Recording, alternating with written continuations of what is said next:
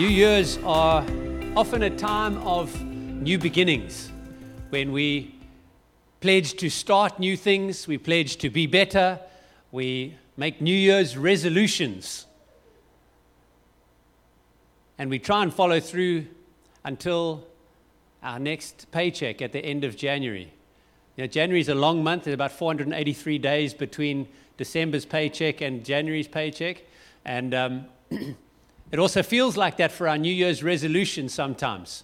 And I think for me, the reason that I've seen in my life why I struggle to hold New Year's resolutions long is because I see a New Year's resolution as something that I add onto my life, rather than, hey, this is a new beginning of a new me.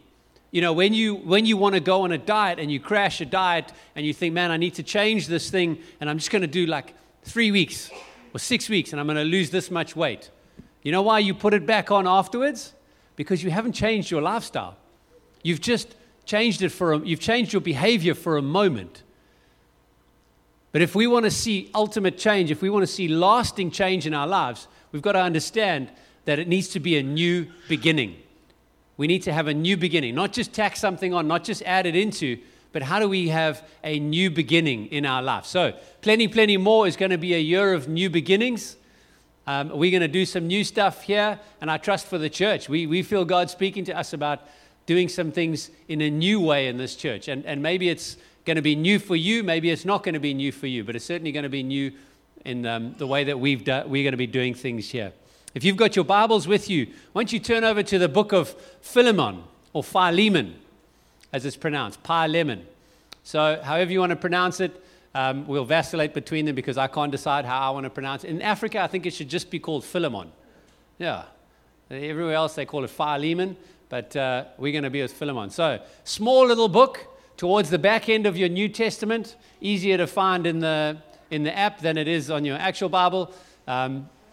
It is literally, if you're looking to read a book a day of the Bible, start with Philemon and then go like 1, 2, and 3 John. It's great. You feel like you've accomplished a lot. You're like, I've read 4 books of the Bible in 4 days.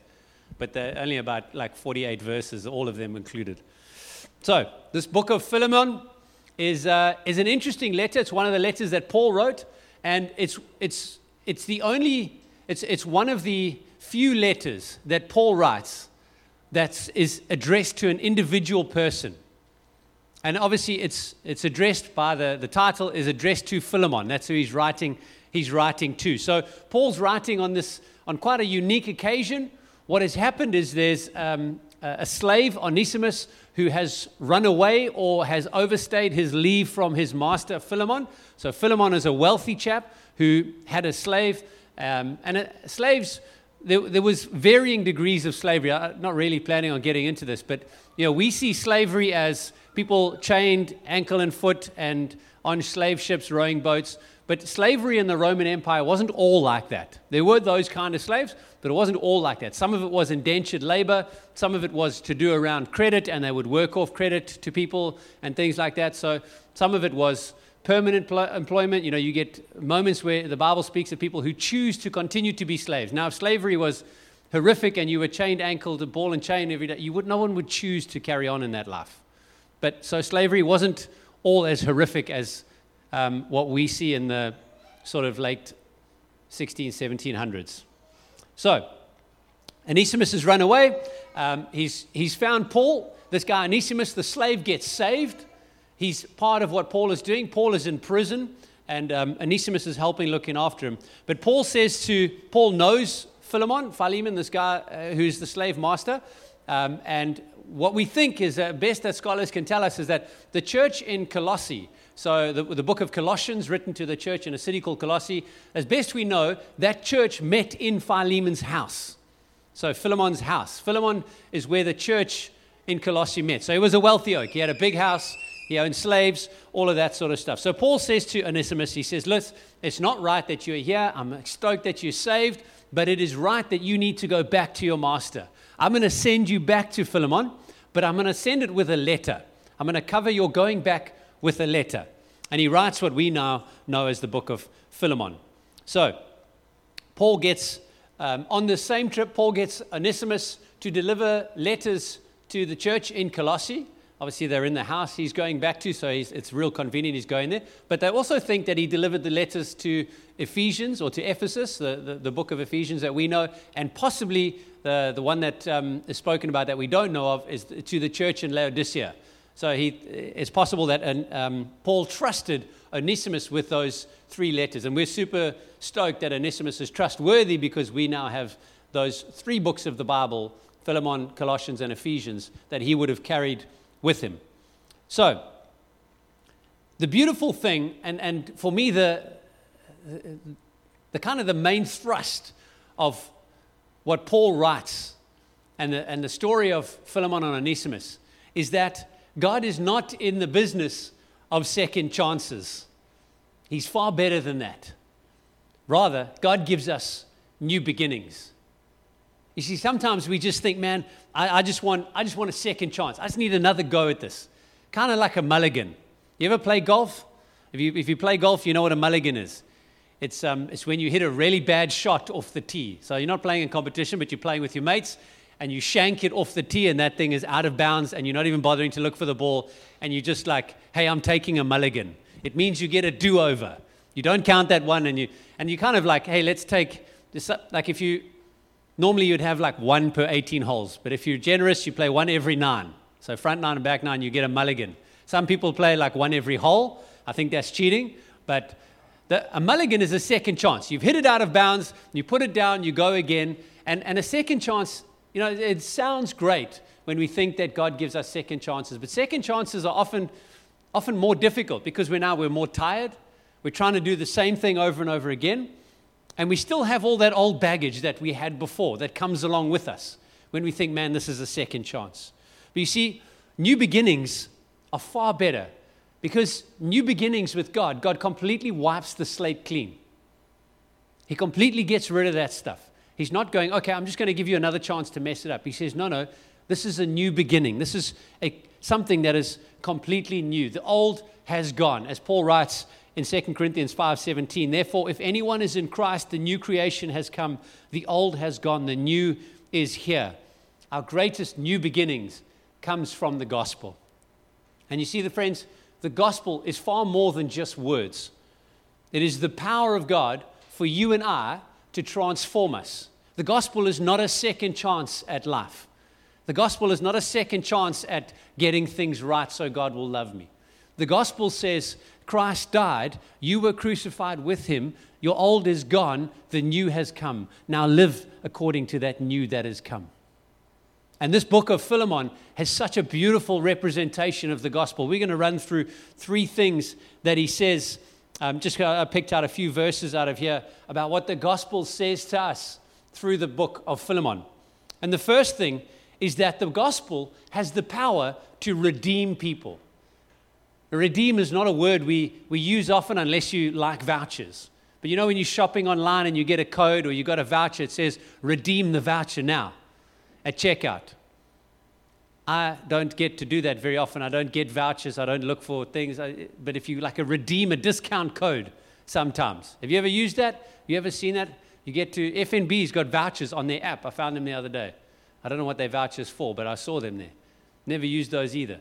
But to redeem a voucher, that's what Christ does for us. He redeems us completely. He pays for something that we should be paying for. That's what it means to be redeemed. It means to be bought out, to be taken out from.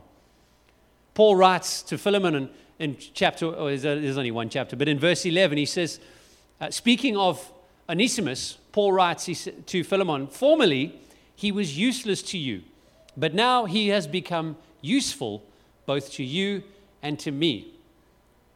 Incredible. Well, it's a subtle play on words that, again, we miss in English, but Onesimus means useful. His name meant useful.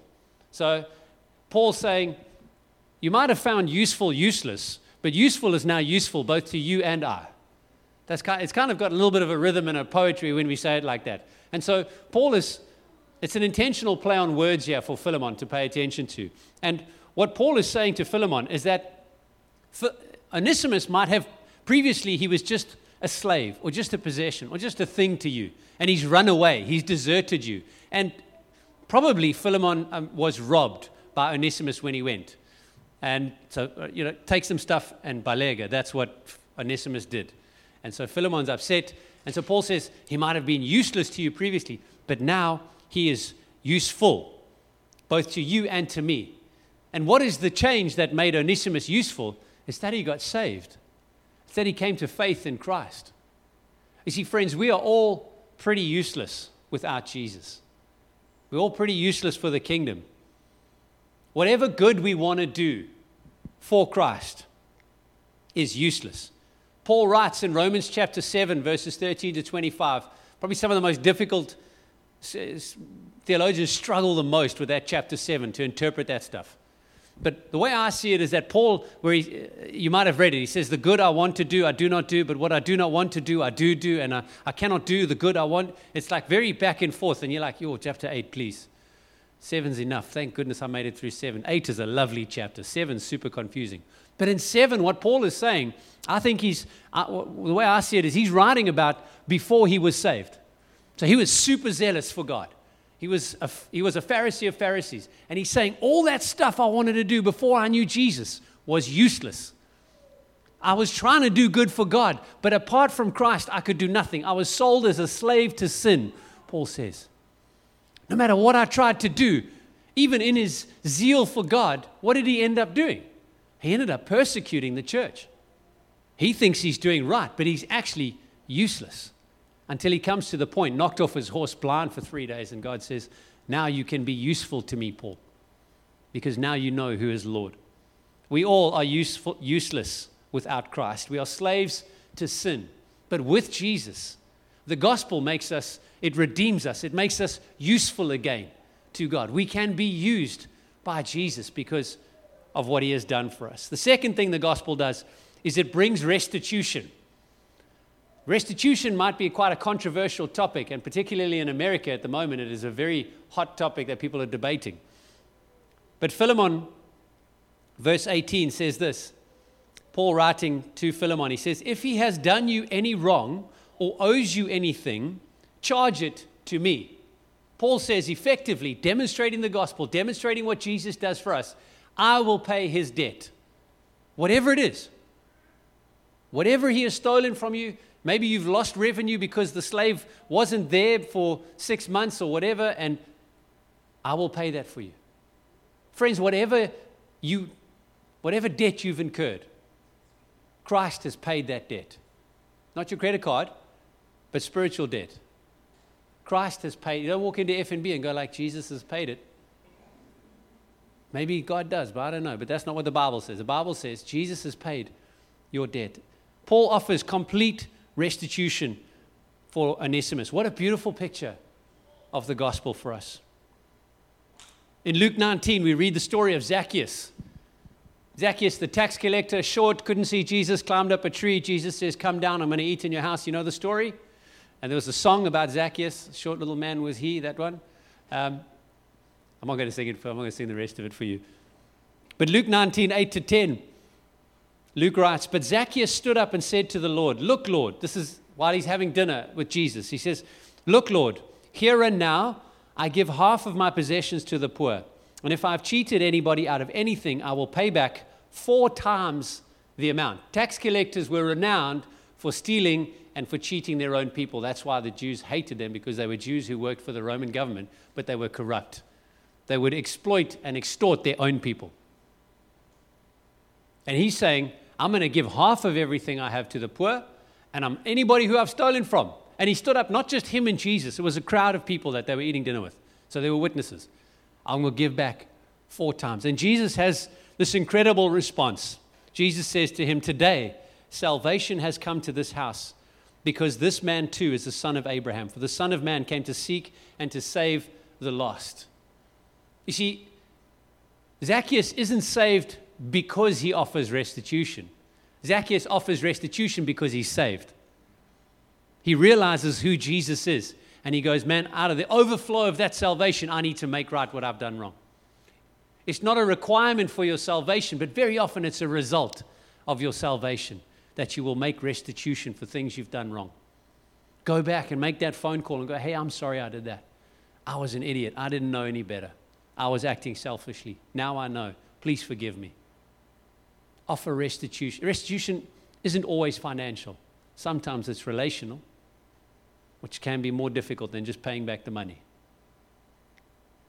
There is a debt that we owe God for our sin, but this debt has been paid by Jesus. Paul makes that clear in Colossians 2, verses 13 and 14. He says, when you, speaking to people, when you were dead in your sins and in the uncircumcision of your flesh, God made you alive with Christ. He forgave us all our sins, having canceled the charge of our legal indebtedness. Our legal indebtedness. We were all in debt to God, which stood against us and condemned us. He has taken it away, nailing it to the cross.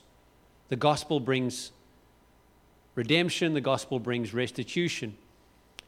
And finally, the gospel transforms relationships. There's a lot in there, but we're just going to go on those three. The gospel transforms relationships. Verses 15 and 16 of Philemon, Paul says, perhaps the reason he, being Onesimus, was separated from you for a little while was that you might have him back forever, no longer as a slave, but better than a slave, as a dear brother.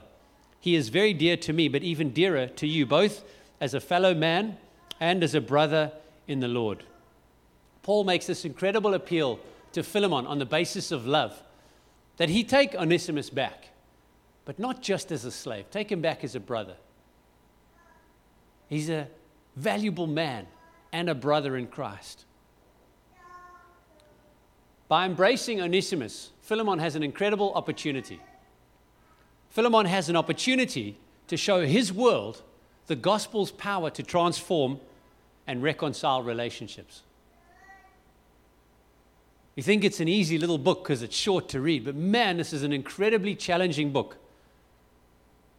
If you understand and we go, man, okay, so how does this apply to me? See, a lot of us see ourselves as one of the two. Anyway, I'm getting ahead. I'll get to that now. But the picture that we see is of Jesus and the gospel. It redeems, it restores, it renews.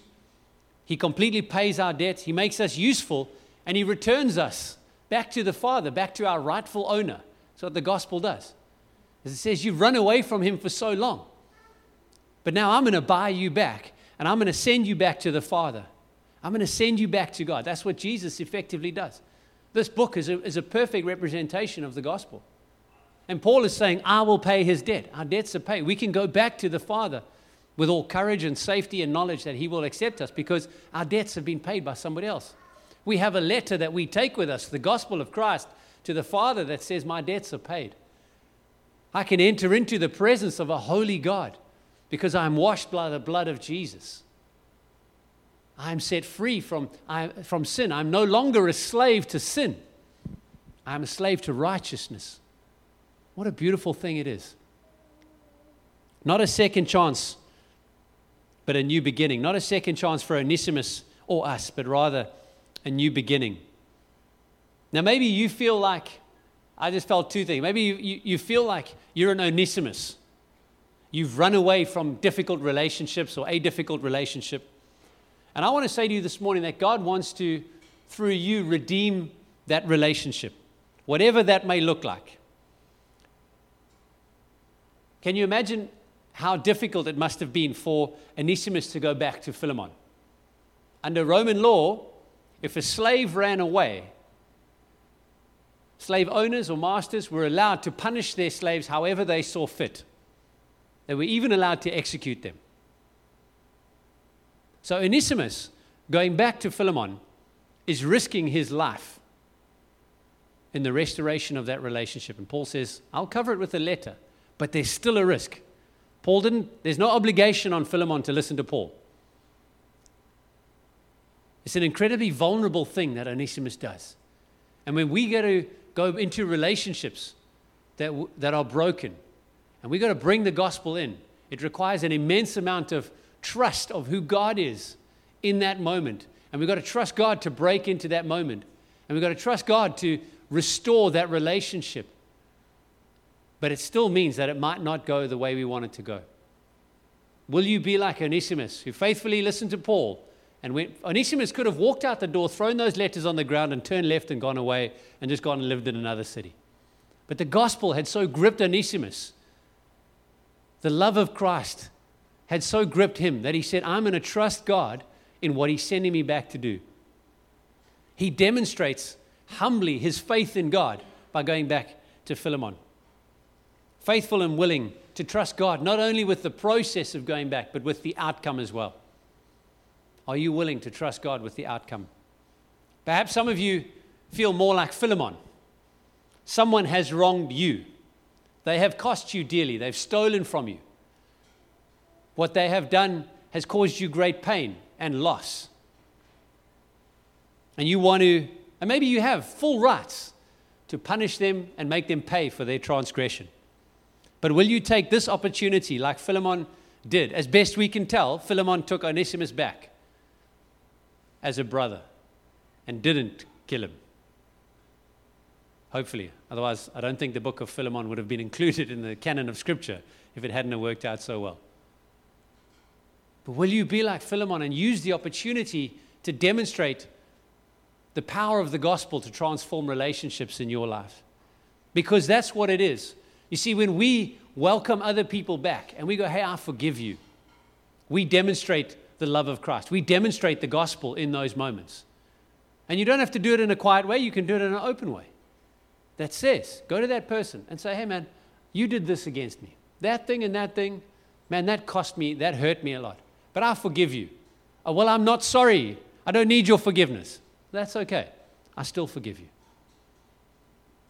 Can you trust God with those moments and release them and yourself from the bondage of a broken relationship? I really felt that this morning, that there's some here, maybe you're in the bondage of broken relationships. And God wants to bring release for you this morning through the gospel. New beginnings. So just to finish off, 2 quick things. 3, I think I've got 3. Three things. What can we learn from new beginnings as we live out the gospel, as we live out this relational difficulty and transformation that happens? 3 quick things. Number 1, it's more important how we finish than how we start or how it's going now. It's more important how we finish than how we start or how it's going now. If the relationship is going bad, don't leave. It's not finished yet. Stick at it. Ecclesiastes 7 verse 8, Solomon writes, the end of a matter is better than its beginning. You see, so often at the first sign of trouble or disappointment, we give up on relationships, we give up on community. You come into church, it's amazing, you've got saved, you think it's cool, you think it's fun, you get involved, you start serving, and you realize, man, these other people, they're hypocrites. They're not so nice. They're not always kind to me. They don't live like I think they should. That guy preaching, he gets angry sometimes. That guy, he doesn't, he's not Jesus. This is unpleasant. Yes, welcome. It's lovely to have you here. But we give up on community when these things happen. But you see, it's not so important how we start or where we're at now. What's important is how we finish. Paul effectively does this with Onesimus and Philemon. He acknowledges the problems. He says, hey, listen, I know he's cost you. I know he was useless, but now he's useful. I will pay. Let's have a new beginning. Receive him as a brother, not as a slave. This is a new beginning. Don't give him a second chance. Don't let him get off scot-free and just be a slave. Let's have a new beginning. Let's finish this relationship well. How we finish is way more important than how we start. The second thing, in a new beginning, the former things are forgotten. Have you ever tried to forget something? It's a logical impossibility, isn't it? If I told you, Bill Cosby tells a funny story of how they had this kid in his neighborhood that they didn't want him to play with him. And so they would say to him, all right, you just sit down and for 2 minutes do not think about pink elephants. What have you all just seen in your head? The pink elephant. Don't think about pink elephants. When you've done that for 2 minutes, then you can come play with us. It's impossible because your brain can't do it. You see, we can't forget things. We do forget some things, but we can't intentionally forget things. We forget where the keys are, you forget sometimes your kids' names, but you just call all the names, just run through all the names, it's fine. But we can't intentionally forget things that people have done wrong against us, can we? Because every time you see that person, you feel that pain.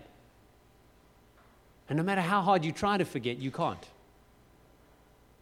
But God says this in Isaiah 43. He says, forget the former things. Do not dwell on the past. See, I am doing a new thing. Not a second chance. See, I'm doing a new thing. Now it springs up. Do you perceive it? Do you not perceive it? Incredible thing about what God does and in new beginnings is that we can miss it. We can miss what God is doing. Do you not perceive it? If we are hell-bent on holding on to the past, holding on to the brokenness, holding on to the pain, and maybe that pain has become something of your identity. Maybe it's a parent who passed or an older relative who's dead, but you're still holding on to the pain, and that's become something of who you are. Friends, I want to say to you, let that thing go. Allow God to do a new beginning in you. Allow God to wipe the slate clean. You do not want to miss what God is doing in a new beginning. Let us obey His word, heed His word, and not long for the old days so much that we can't perceive what God is doing. I believe, and if I look around at what God is doing and what He's busy with, and I don't know everything that God's doing, nobody does, but if we just look at the highlights that we can see of what God is busy with around the world, friends, I think there is a move of God happening. It started last year where God is bringing people back into an intimacy and a depth of relationship with Him that will surpass anything we've seen. I think there is a move of God that is moving away from the flashy and the showy and the big, moving into a place of the intimate and the gentle, but the deep, meaningful relationship with God. Do you see what God is doing? Do you not perceive it, that God is doing a new thing? See, we can hold on to the ways we used to do things. We can hold on to, this is how we've always done it in our family. This is how we've always done it in our church. We can hold on to those things and miss the new thing that God wants to do. Let's not hold on so hard that we miss the new beginnings. And thirdly, and this is the challenging one, is that new beginnings often start with you. Michael Jackson's song, I'm starting with the man in the mirror or the woman in the mirror. You see, we often want other people to change and we want society to change, but we're not willing to change. A new beginning starts with you. Are you willing to lay it down at the foot of the cross and allow Christ to wipe that slate clean and to say, today, my friend, is a new beginning for you? Go back to that scripture I quoted at the beginning, 2 Corinthians 5:17. Paul says this, therefore, if anyone, who? Can you say anyone? Anyone. If anyone, not someone else, not someone super spiritual, not someone in certain clothes or things that they wear, not someone with a degree, not someone who calls himself an apostle or not someone who leads a small group. If anyone,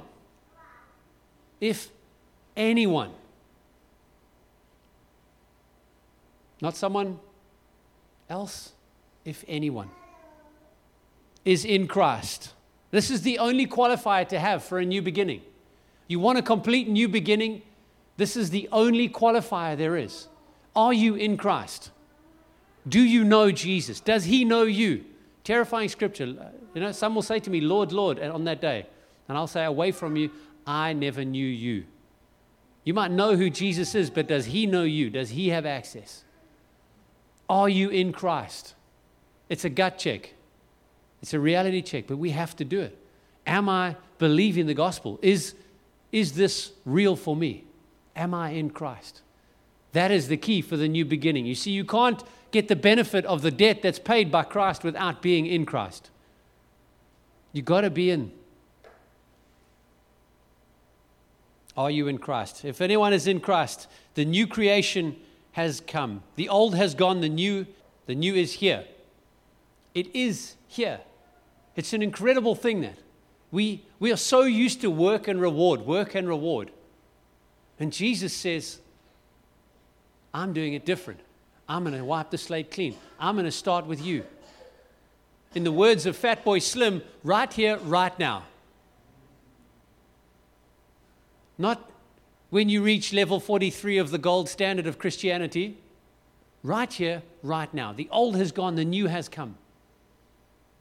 As Paul writes, you were crucified with Christ. Your old nature, that sinful nature that you were born with, is crucified on the cross. You are set free from that. You are no longer a slave to sin. You have a new beginning. What a beautiful thing it is. And the Bible says, now go and live like that. Go and live like that new beginning. You know, when Paul catches that woman, when the woman in adultery is brought to Jesus, funny the man wasn't brought, but the woman, there's got to be two of them, if she was in adultery. But the woman is brought. And then he gets down, writes on the floor, says the thing, first one without sin, you can throw the stone, they drop it, off they go. Jesus says to her, go and sin no more. Says it to another man that he heals as well. He says, go and sin no more. See, he doesn't say when you stop sinning, you'll receive your new beginning, you'll receive your healing, you'll receive... No. Because of that thing, because you are a new creation, because the old is gone, the new is here, go and live right. And that is the challenge. The gospel, the new beginning starts with you. So this is my challenge for you in 2024. Have your eyes open. Have your eyes fixed on Jesus, perceiving what he's doing, seeing the move of God. But live as that new beginning. As I look around the room, I've seen some incredible changes in your lives. Many of you through 2023 have experienced new beginnings. But I want to say to you, God has got more for you in 2024. God is in the business of redeeming and reclaiming and restoring. Will you let him do those things in your life? You can't stop it. But will you let God bring new beginnings in your life? Let's pray. Jesus, I thank you that you are faithful, that there is truly none like you, and that we can come and lay our lives down at the foot of your cross, humbly, and say, Lord, here am I. Do with me what you will.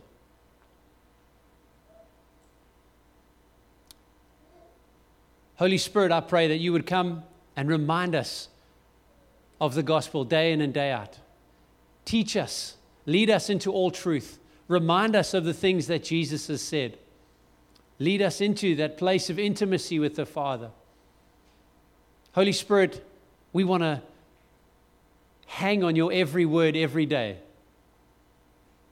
I pray that if there are any of us in this room listening to this message, wherever, that are living in the bondage of broken relationships, that you would bring, by the gospel's power, a new beginning in those moments. Help us to be full of faith as we step out and risk in our relationships, Jesus. Help us to rely on you, God, for the outcome. We want to be faithful and obedient and trust in you. Start with us, Lord. Here we are. Let your kingdom advance through us. Let your authority and your kingship come, your rule and your reign come wherever we go, Jesus, as we live out your gospel.